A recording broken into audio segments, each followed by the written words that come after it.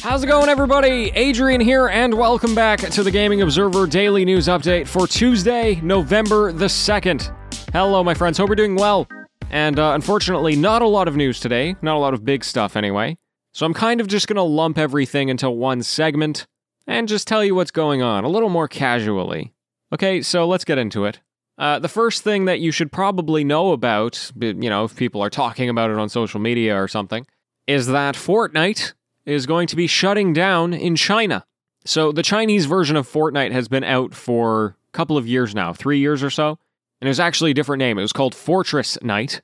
However, they never really gave the game an official launch. They pretty much just called it a test version of the game for 3 years, which basically just means, it doesn't include any in-app purchases or monetization.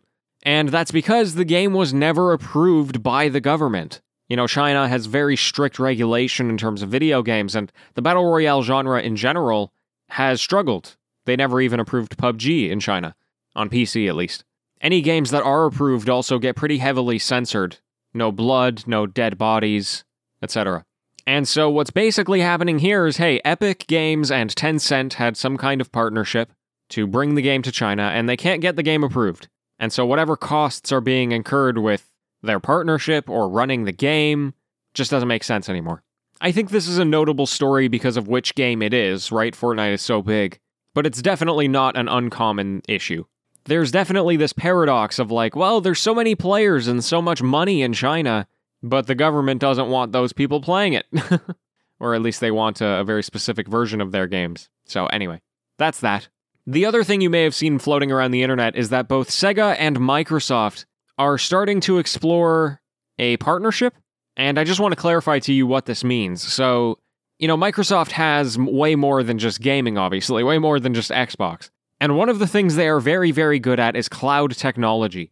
Amazon is also good at it, but in particular, Microsoft's Azure technology is quite sophisticated.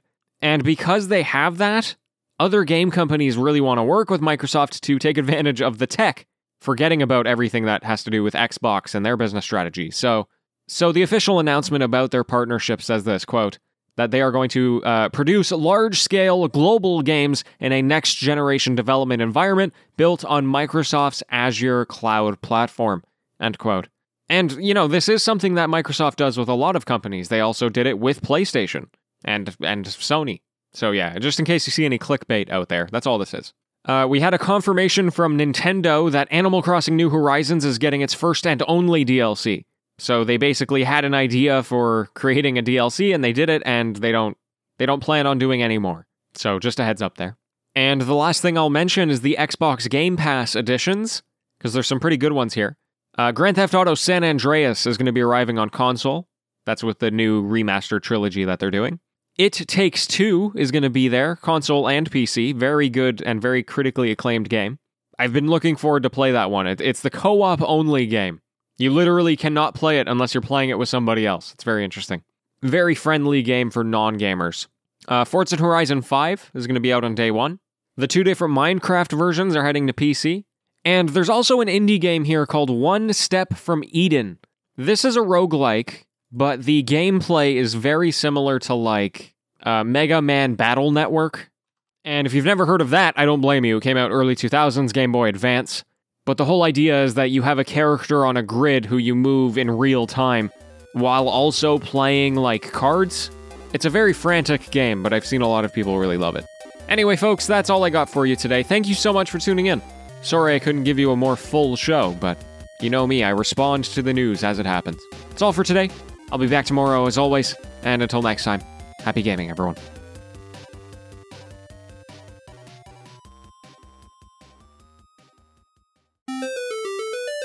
It's the TGO After Show. Hello and welcome. Hey, friends. Oh man, I wish I could come on here and say, all these new exciting things are happening, but I'm just busy, man. I'm just busy. Same as yesterday. Work all day, work on the Observer the rest of the day. I'm recording this show at 9 p.m., Been working since 10 a.m. Gotta hustle, right?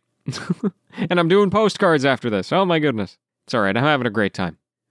I have been watching video games while I work, including Mario Party Superstars. So I watched a few rounds of that. It's a very exciting game, isn't it, Mario Party? I feel like, I don't know, it's like, I think about the board games that are very simple. I think they call them roll and move. That might be the wrong term, but it's like, it's Monopoly, it's Talisman, where you have a bunch of people on a board, you roll the dice, you move the people a certain number of squares, and there's not really any strategy to these games, it's just roll to see what happens. You pick up a card, the card tells you what to do, you do the thing on the card, and it's all just basically up to what number did you roll on the dice. I kind of think about that with Mario Party, right? You don't play Mario Party to be a super competitive game. I mean, people get into it, but you're not like, oh, if I just optimized my strategy, I would have won at Mario Party. No, you roll the dice, you land on the red square 6 times, you have no money, and then you pass the star and you can't afford it. That's the way of life with Mario Party. And of course, it's broken up by the mini-games, which is a lot of fun. Arcade-style mini-games. And obviously, they found a great pace with Mario Party, and there's a lot to love about it. But you don't play it to be like, oh, I'm better at Mario Party than you are, unless you're like infinitely really good at the mini-games or something. Even if you're good at the mini-games, you can still lose the game. There's the bonus stars, there's the just pure luck of going past a star. And I think that's, okay, I don't want to say it's rare in video games, but I think it's rare for people to enjoy it as much as they do with Mario Party. And I guess maybe that's just the fact that it is a party game, and party games are not expected to be competitive, they're expected to just have fun. And I guess you could say that that's similar for some other Nintendo games, like I think of Animal Crossing. There's no being good at Animal Crossing, you just play it. The Sims? These games exist, I guess. That's fair. I guess you just look at Mario Party and you're like, oh, the surface really seems like it could be that it would be competitive. Like Mario Kart, for example. That's a social game, that's a party game, but it's competitive. You can be good or bad at Mario Kart. When I was a kid, I was whooping everybody's butts on Rainbow Road. But I don't know if anybody's going to throw a table because they failed at Mario Party. It was funny, I read, a couple of months ago, I read a Reddit post, actually. It was on the board game subreddit, I think. And it was from this guy who hosted a party, and he cooked all the food, and he paid for all the alcohol. He invited them over to his house, and he wanted to play the Game of Thrones board game, which I guess can be very cutthroat.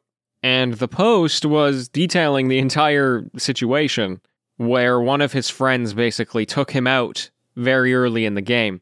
And I think it's not fun when you play a multiplayer board game and people can be eliminated and they just have to sit there and not play anymore. But the whole post was like, hey, I kind of flipped out because I did all this stuff for my friends, cooking their food, buying their alcohol, whatever, just for them to kick me out of the game immediately. And he had a temper tantrum. I think he had some anger management problems that he was talking about. But in the end, he kind of overreacted to what is supposed to be a game, a fun game, right? And I think about that post a lot, honestly, because on one hand, when you play a game, the idea is that you're trying to win, usually, if it's competitive in any way, and not doing the optimal strategy just so that somebody can stay in the game. Well, I guess it depends on the group you're playing with, right? Because you want to play the game, you want everybody to have fun. And so, I think about that situation, and I think that could happen in Mario Kart, I suppose. If somebody doesn't understand that the blue shells are intentionally unfair to the person in first, maybe they would throw the temper tantrum. But I don't know if you could do that in Mario Party. I mean, I guess you could, but the game relies so heavily on chance that even if I was trying to target somebody and trying to eliminate them from the game, it would be hard to pull off. Anyway, I try not to get too invested. The more invested I have found that I get, the less happy I get. Unless everybody on the table is super invested, then, I'll have a great time. But anyway, that's all for now, folks. Thanks for tuning in. Hope you're well. Chat tomorrow.